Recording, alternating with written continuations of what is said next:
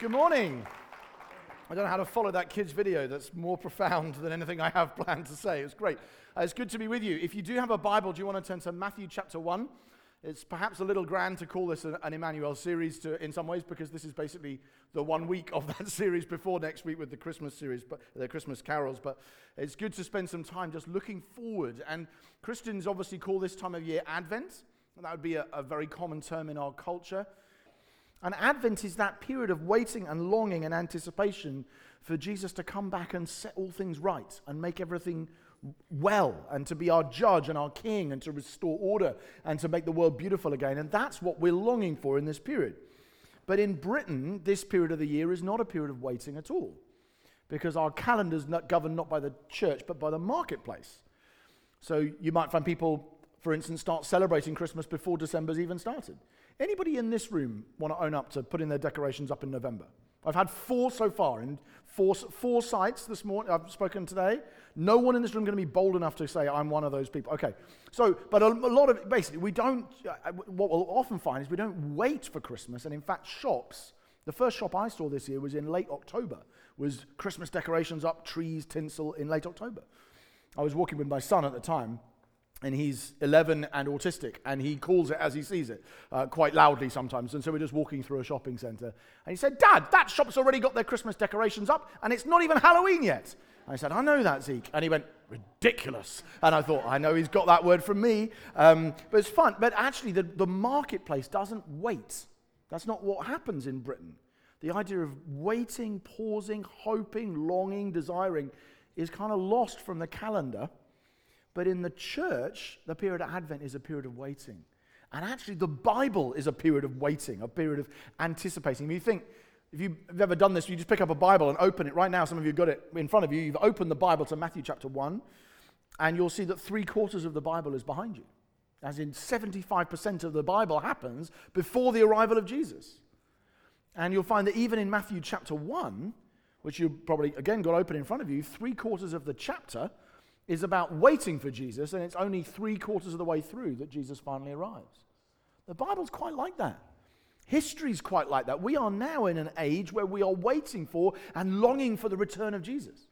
There's a lot of waiting built in, and so as we read this genealogy, my guess is that most of us don't memorize genealogies, and a lot of us find them quite boring. But in some ways, there's nothing wrong with that. With hearing and waiting and saying, okay, waiting sometimes is a bit boring. I've got to anticipate the day when finally Jesus comes. And you're going to find as we read this chapter that 3/4 of it happens waiting for Jesus before he finally shows up. And so that's what happens in this passage. In the end, Emmanuel, God with us, will arrive. But we're going to do a lot of waiting before we do. And we're going to read the genealogy, the family tree of Jesus. And as we're doing that, just consider, if you can see, there are 5 women who appear in this passage. Can you spot them, and can you spot what they have in common as we read it? There's something unusual about all 5 of them. I wonder if you can see what that is. We're going to read Matthew chapter 1, beginning at verse 1. The book of the genealogy of Jesus Christ, the son of David, the son of Abraham. Abraham was the father of Isaac, and Isaac the father of Jacob, and Jacob the father of Judah and his brothers, and Judah the father of Perez and Zerah by Tamar, and Perez the father of Hezron, and Hezron the father of Ram, and Ram the father of Aminadab, and Aminadab the father of Nahshon, and Nahshon the father of Salmon, and Salmon the father of Boaz by Rahab, and Boaz the father of Obed by Ruth, and Obed the father of Jesse, and Jesse the father of David the king. And David was the father of Solomon by the wife of Uriah, and Solomon the father of Rehoboam, and Rehoboam the father of Abijah, and Abijah the father of Asaph, and Asaph the father of Jehoshaphat, and Jehoshaphat the father of Joram, and Joram the father of Uzziah, and Uzziah the father of Jotham, and Jotham the father of Ahaz, and Ahaz the father of Hezekiah, and Hezekiah the father of Manasseh, and Manasseh the father of Amos, and Amos the father of Josiah, and Josiah the father of Jeconiah and his brothers at the time of the deportation to Babylon. And after the deportation to Babylon, Jeconiah was the father of Shealtiel, and Shealtiel the father of Zerubbabel, and Zerubbabel the father of Abiud, and Abiud the father of Eliakim, and Eliakim the father of Azor, and Azor the father of Zadok, and Zadok the father of Achim, and Achim the father of Eliud, and Eliud the father of Eleazar, and Eleazar the father of Matan, and Matan the father of Jacob, and Jacob the father of Joseph, the husband of Mary, of whom Jesus was born, who is called Christ. So all the generations from Abraham to David were 14 generations. And from David to the deportation to Babylon, 14 generations. And from the deportation of Babylon to the Christ, 14 generations. Now, the birth of Jesus Christ took place in this way. When his mother Mary had been betrothed to Joseph, before they came together, she was found to be with child from the Holy Spirit. And her husband Joseph, being a just man and unwilling to put her to shame, resolved to divorce her quietly. But as he considered these things, behold, an angel of the Lord appeared to him in a dream, saying, Joseph, son of David, don't fear to take Mary as your wife, for that which is conceived in her is from the Holy Spirit. She will bear you a son, and you shall call his name Jesus, for he will save his people from their sins. All this took place to fulfill what the Lord had spoken by the prophet. Behold, the virgin will conceive and bear a son, and they shall call his name Emmanuel, which means God with us. When Joseph woke from sleep, he did as the angel of the Lord commanded him. He took his wife, but knew her not until she had given birth to a son, and he called his name Jesus. This is the word of God. So most of us probably find genealogies a bit boring. Would that be fair? Just a long list. It seems like a random list of names, and for many of us, lists are not very interesting, and names are not very interesting, so a list of names is a bit of a double header. Now, in some cultures, and you might be from a culture like this, where names matter a lot more, and so actually you might see more significance in that. I just had a conversation with someone in the church earlier today, all about the meaning of your name and what it means and why it's special and meaningful. But in a lot of cultures, and the kind of culture I'm from, names don't seem to mean that much to people, and it's a comment we often make here, because in the Bible, the meaning of names is extremely high. It matters an awful lot that Jesus' parents are called Mary and Joseph, and that Joseph means he adds, and is the name of another man who also went down to Egypt, fleeing there in order to save his family.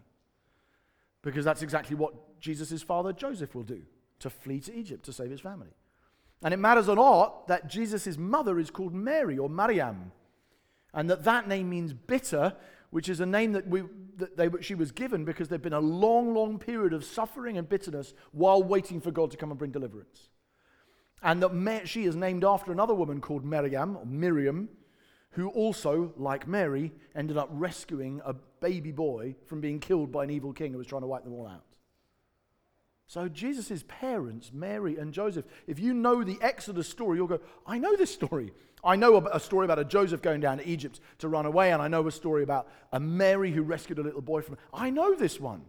The names are very significant in the story and throughout the Bible, and the same is true of the names of Jesus here, that the Son of God is given 3 names, Jesus, Christ, and Emmanuel. And each one of them is like a one-word summary of the gospel. Jesus, God saves his people from their sin. Christ, the anointed king. Emmanuel, God with us. So in each one of these cases, the names are very, very meaningful. And so names themselves are important, and also the list of names we've just read is not random at all. It's not like reading the phone book and saying, here's all the people that ever had Jesus as a descendant. It's actually a very selective list of names. Matthew's missed a lot of people out because he's trying to, and ancient genealogies always did that. Almost always did that. They would try and track make the connection for you, but say, well, I'm not going to tell you them all. I'm going to try and help you remember it by highlighting particularly important people. And I think we do the same. So I have a think. How many of, turn to the person next to you and say, this is how many of my great-grandfathers and great-grandmothers I can name. Okay? So you go back 3 generations for you. How many of your great-grandfathers and great-grandmothers can you name? You might not know any, by the way, because you might not know who your parents were. That's fine. But you might be able to name some, and you may not be able to name all. But on a scale of 0 to 8, how many do you have? Just tell the person next to you how many you think you have.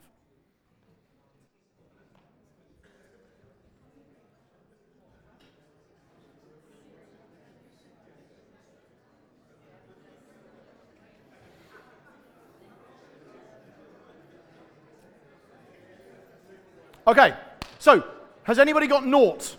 Anyone got 0? Right, quite a few. Has anybody got between 1 and 4? 1, 2, 3, 4. Has anybody got 5 or 6? Has anybody got 7 or 8? So nobody in this room knows the name of all of their great-grandfathers and great-grandmothers. I didn't either. It's just quite interesting, isn't it? This has gone back 50 generations. We go back 3, and we're already stumped on some of them. I am. Same thing happened to me. But interestingly, what I suspect happens is that we remember only particular generations and particular lines of the family because they've probably got some particular significance to us. For instance, they might be the person from whom we get our last name. We might remember that person. Or we might remember a person who made a particularly important geographical move. So if the reason why we live in this country is because a great-grandfather moved, we probably remember that person. Or if they did something particularly noble, if they won a medal, or if they won a great prize, or if they were a big politician, we might know them. So I went through this process and I realized that I immediately knew the name of one of my great-grandfathers because, and here's my little fact for the day, my great-grandfather proposed to Agatha Christie.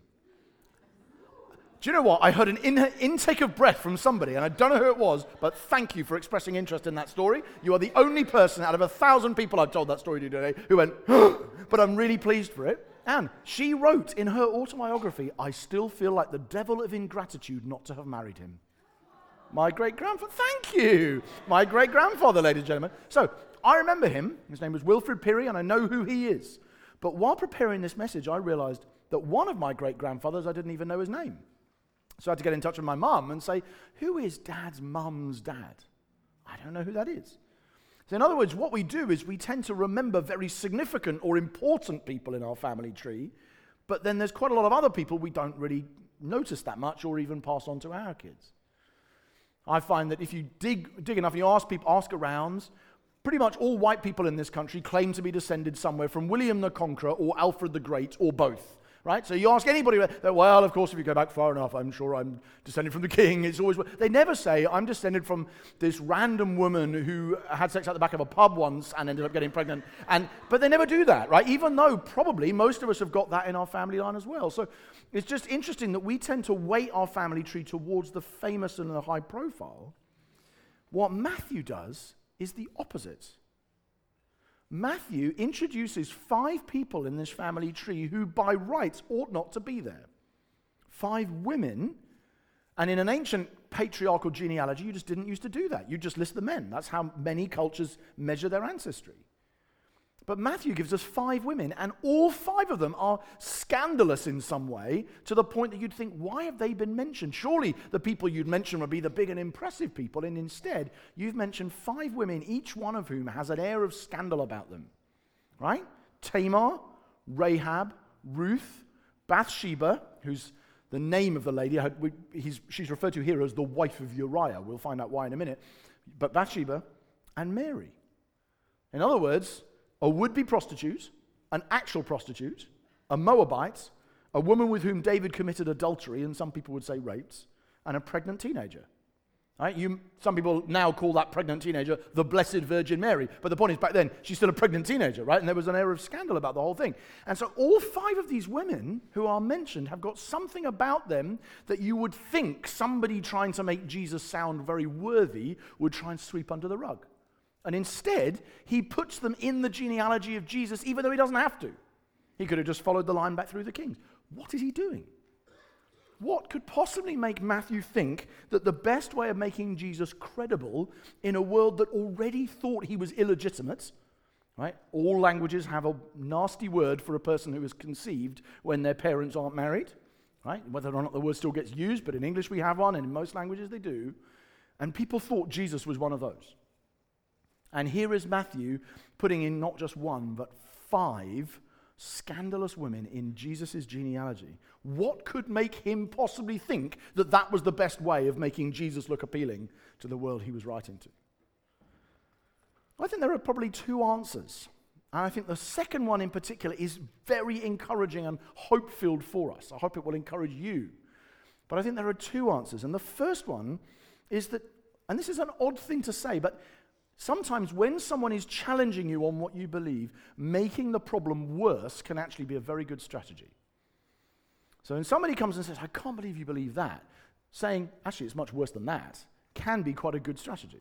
I call it the Mission Impossible defense. Okay? So in Mission Impossible, you've got a great scene where Tom Cruise is saying, we're going to break into the CIA, we're going to steal this amazing thing, and Ving Rhames is going, are you seriously saying we're going to get away with this? I mean, we've got to do that and that and that and that. And Tom Cruise says, relax, Luther. It's far worse than you think. dum, dum, dum, dum, dum, right? That kind of scene happens a lot in those sorts of movies. It happens in Ocean's 11 as well, just without the music. It's like, it's much harder than you think it is to do. So what you can do sometimes in a discussion, somebody's pushing back on you and saying, I can't believe you think this. And you say, oh, it's much worse than that. I don't just believe that, I believe this. And I think Matthew may be doing that. I do it all the time. So somebody says to me around this time of year, you seem like a thoughtful person, you study a lot, you write all this sort of stuff, and then you come out with something and you say that you believe in angels. You believe in an angel, you believe in an invisible spiritual being who just pops up and takes physical form. I just don't understand how you could possibly take it seriously. And I tend to say, oh, it's far worse than that. It's much worse than that. I don't just believe in angels, invisible physical beings who pop up somewhere out of nowhere. I believe in God, Father Almighty, who created everything you've ever seen, and he's invisible and spiritual. In fact, it's worse than that. I believe in Christmas. I believe that God, that invisible spiritual being, did suddenly take physical flesh, but not in the form of an angel, big and powerful, but in the form of a baby in a manger.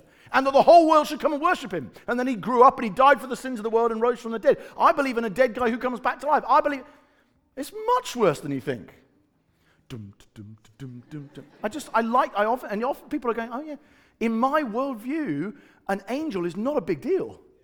An angel is a very small thing to believe in. If you believe in God, you believe in Jesus, you're like, what's the big deal about believing with an angel as well?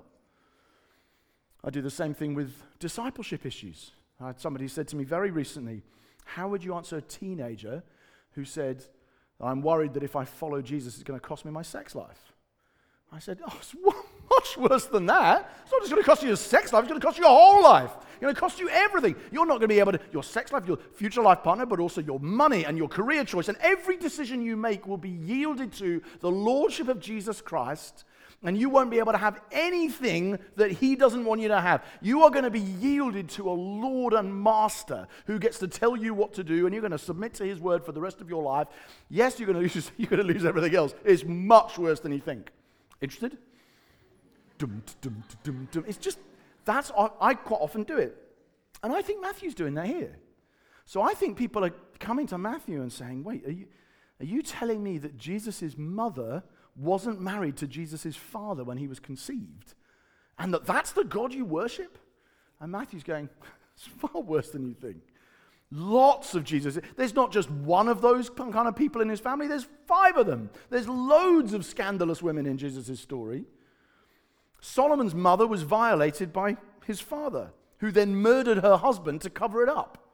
Right? That's why he refers to her as the wife of Uriah. It's not because Matthew's a sexist, and it's not because he's forgotten her name. It's because he's saying, do you remember that David actually murdered Uriah in order to steal his wife? You remember? And that's like the king's great-great-great-great-great-grandfather. You remember that? Solomon, it's absolutely scandalous kind of upbringing or origin of this king. Boaz's mum was a prostitute named Rahab. And Boaz himself then married a Moabite woman named Ruth, which back then you really were not meant to do. Even Judah, right? The Judahites, the Jews, are still around today, right? Millions of us. And even Judah, their founding father, conceived children with his daughter-in-law, and he only did that because he thought she was a prostitute, which doesn't really make it better. So in a family with as complicated a history as that, you look at all of that, and you think, okay, well, so Mary's virginity is not actually such a big problem, because that kind of thing's happening all the time. The family's filled with scandal in that sense. Matthew is showing us that Jesus' weird family background is actually not as weird as you think if you know the rest of the history. It's like, relax, reader, it's far worse than you think. So I think Matthew is partly doing that. But I think Matthew's doing a second thing, which I find much more encouraging, much more hope-filled for ordinary life for us. And I think what Matthew is doing is, before he's even introduced us to Jesus and what he says and does, Matthew is preaching to us the scandalous gospel of the mercy of God throughout history, made available to us in the person of Emmanuel, God with us. All right, so he's saying, look at all of these Gentiles, these non-Jews. Most of us in the room are not Jews. And therefore, we wouldn't by rights be in the family of God in the Old Testament. And Matthew is saying, yeah, but look, if you look, you'll notice it wasn't only Jewish people, it was also quite a few other Gentiles got to join in the people of God in Jesus' family tree. Look at Tamar, look at Ruth, look at Rahab. Some would even say Bathsheba by marriage because she was married to a non-Jew. So look at all of these different people. And look how they were welcomed into the family of God. If God can include them in his family, he can include you as well. Then he's saying, look at all the scandal. Look at all the sin. Look at all the shame that is carried by these women and their families. Look at the incest, the murder, the prostitution, the rape that takes place in Jesus' own family. And he's saying if God can show mercy to them, he can show mercy to you. He can show mercy to anybody, right? They're in his family already. And you might be going, Matthew, are you seriously telling me that someone like me, a Gentile who has all of this shame and scandal in my past, can be in Jesus' family? And Matthew goes, you already are. Look at all of these women who have been, in spite of those things, included in Jesus' ancestry. No matter what you've done, and no matter what has been done to you, you cannot shock Emmanuel. You can't go up to Jesus and say, you don't understand. I'm disqualified by this, this, and this. And he goes, seriously, I've got that in my family too. Let me tell you about my family tree. Chum, chum, chum. And he just lists these people of whom the same kinds of things are true as are true of you and me. Martin Luther said, Christ is the kind of person who is not ashamed of sinners. He even includes them in his family tree. He's not ashamed of sinners. He doesn't meet you and then go, oh man, what am I going to do with this one? He says, no, I've got people like that in my family all the time. In fact, they're some of my ancestors. Let me introduce you to them. Sometimes we hear the phrase God with us, Emmanuel, God with us, as if that means God with humans in general, God with people a bit like me, but we don't hear it as if it means God with people just like me. We sometimes even hear it as God with better people. God with that person, not with me. God with good people. God with Christian-like people who have done good things. But this genealogy is God's way of saying, I'm not just with people. I'm not just with them. I'm with you. God with us, as in you and you and I am with you. It's like God saying, I'm with people just like that, just as complicated and messy and sinful and shameful as those people. I'm with you. So some of us have committed terrible sins which still haunt us years after we did them. Some of us have done things which you think I have, which I would never want anyone else to know. And some of you are carrying that, and some of you carrying it years after you did it. And Emmanuel says, I am with you, not just the person to your left, you. Some of us have been left by our partners to bring up kids on our own. And Emmanuel says, I'm with you. I've got a lot of that in my family. I'm with you. Some of us have been shamed, spat on in the street, maybe literally, I don't know, ostracized. We may not have deserved it. We may know very well that we actually did deserve it in a way, like some of these people did. And Emmanuel says, I'm with you. In all of that, I am with you. Almost all of us here are Gentiles, outsiders to the family of God. Absolutely all of us have sinned and fallen short of the glory. And Emmanuel says, I can see you. I know you. I'm with you. Some of us have got very complicated families and would wonder whether or not we're ever going to be free of the implications of either what they did or of what was done to them. None of us, I suggest, have a family like this. Incest, deceit, prostitution, murder, rape, adultery, child sacrifice. Do you know, at least 2 of the people in that genealogy sacrificed their children at one point. I don't think that would be the story of anybody in this room that all of those things would be true. Jesus is saying, if God, my Father, can show mercy to those people, he can show mercy to anybody, including you. I'm with you, not just with others, you. Oh, Christ is the kind of person who's not ashamed of sinners. He even puts them in his family tree. I think that's the motive, actually, to inviting people to one of our Christmas services. The reason why we have those little flyers is because we want people. A lot of people in this city believe in some sort of God, but almost none of them know how merciful he is to people who sin. They just don't know that. If they believe in a God at all, they don't know whether God wants relationship with them, and they aren't sure that he would want to be able to have a relationship with them. And one of the reasons why we invite people at Christmas is to say, I want you to see that the God who made the world is merciful and he loves you. And I'd love you to come to the manger and come to church and just see God put in front of you. And you might think, wow, if that is who God truly is, I want to follow him. But they may not know that yet. And that's one of the reasons why we invite people. We had people respond to the gospel just in this room just an hour and a half ago, because there is a good news offer here that people find so extraordinary when they're first confronted with the reality of the grace and mercy of God. So all of these people illustrate twin interlocking truths that are at the center of Christianity. One of them is the scary one, which is that we are all more sinful than we could dare to fear. But the other one is that we are more loved than we could dare to hope. And that those things are true at the same time. So this genealogy doesn't whitewash sin. It says, hey, look at all of these worst hits in Israel's entire history. We, Jesus' family, you and I, are more sinful than we could dare to fear. And at the same time, we are more loved than we ever dared hope. And that those two statements sit together in the gospel. God doesn't just come alongside us like a therapist and say, I'm with you in a kind of, don't worry, I'll hang with you and get you through. And you say, oh yeah, that's really great, God. I'm really loving having someone with me through this. And you're sinning and you're doing all sorts of awful stuff. And God just goes, I'm with you, I'm with you. That's not the way it works. He doesn't just come as God with us, Emmanuel. He comes as the God who will save you from your sins, as Jesus. And we need Emmanuel and Jesus in the same person. We need God with us, and he'll save you from your sins. And we need them in the same person. Rahab was a prostitute. When she was in Jericho, about to die, she didn't just need God with her. She needed God who would save her. She didn't just need the presence of God, although she did. She needed rescue. She needed to repent. She needed to hang a little red cord above her window and then trust that God would save her even when the rest of the city was destroyed. If you know that story, if you know the story of Ruth, Ruth didn't just need God with her. That was a good start, but she needed to find refuge and redemption under the shelter of the wings of her Redeemer. If you know the story of David, murdering a husband, violating his wife, David didn't just need God with us. There are some things you can do where the idea of God with you is actually very scary. Do you think God's with me everywhere I go? That means he was there when I did or said that. But David doesn't just need God with us, Emmanuel. He needs God who will save his people from their sins. He needs Jesus, which is why he writes Psalm 51. Oh God, please save me. Please forgive me. According to your abundant mercy, blot out my transgressions.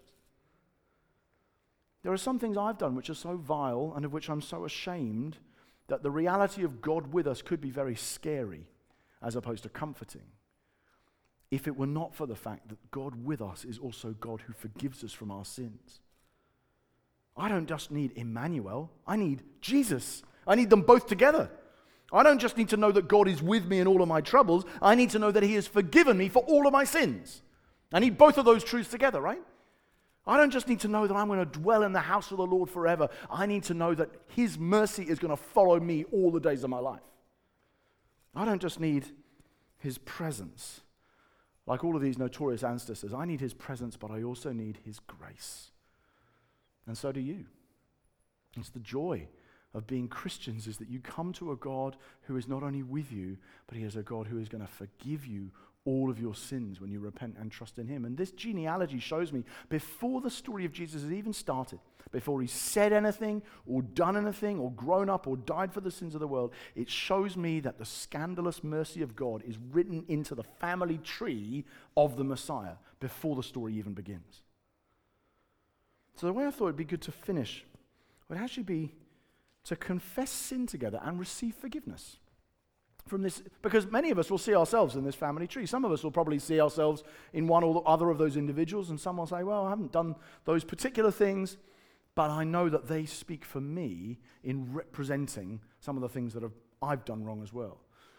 And obviously it's been a great privilege to be able to share communion together a few moments ago, just as we come to receive the goodness of God. But what I want us to do is actually to confess our sins together using a prayer that's been written for us by the Anglicans. They wrote it 500 years ago. It was very thoughtful of them to do it with King's Church London in mind. But it's a great prayer, and it doesn't let us off the hook in a couple of ways. So could we just stand together? And I'm going to ask us to pray it together. I'll lead us, but it'll appear on the screen. It's a great prayer because it's not squishy. Sometimes our confession of sin can be a bit squishy. I've got 3 kids. one of them in particular at the moment, I'm needing to get specific confession. He often goes, oh, I'm sorry. And I say, no, sorry for what? Sometimes you and I, when we say sorry, we're like, yeah, God, I've made some mistakes. Cheers, glad you're right about that. And that's not how this prayer works. This prayer is like, no, I'm going to tell you what you've done, and we're going to confess it together. But what's beautiful about this prayer is that in the service that the Anglicans use, they pray this, and then the pastor speaks words of forgiveness to them and over them. And I'm going to do that when we've prayed it as well. So this is a good thing to do. Let's pray it together, and then I'm going to declare over you the gospel truth of what has happened for you in Jesus because we've repented. Let's pray.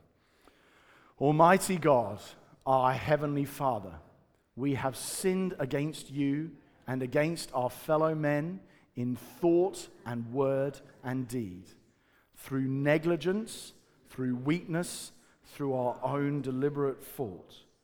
We are truly sorry and repent of all our sins. For the sake of your Son, Jesus Christ, who died for us, forgive us all that is past, and grant that we may serve you in newness of life, to the glory of your name. Amen.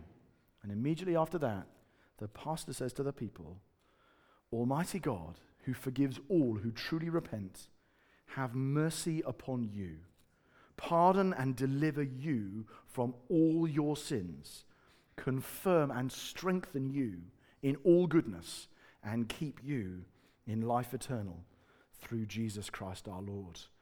Amen. Father, we thank you so much for sending us a child who was God with us and who would save his people from their sins. Lord, we don't want to be obsessed or preoccupied with our sins. We want to confess them, and then we want to receive the mercy and kindness and grace of God that is ours in Christ. Lord, I pray that we would live lives this week as saints, liberated from our sins because we know the scandalous mercy of God, and that we would therefore live lives of obedience and love and hope and holiness because we know how much you have done for us. Lord, we thank you for this wondered child who embodies for us the mercy and the goodness of God. And we pray that this Christmas we would once again come face to face with his mercy and his love and the power of God to save us from our sins. And we pray this in his name. Amen.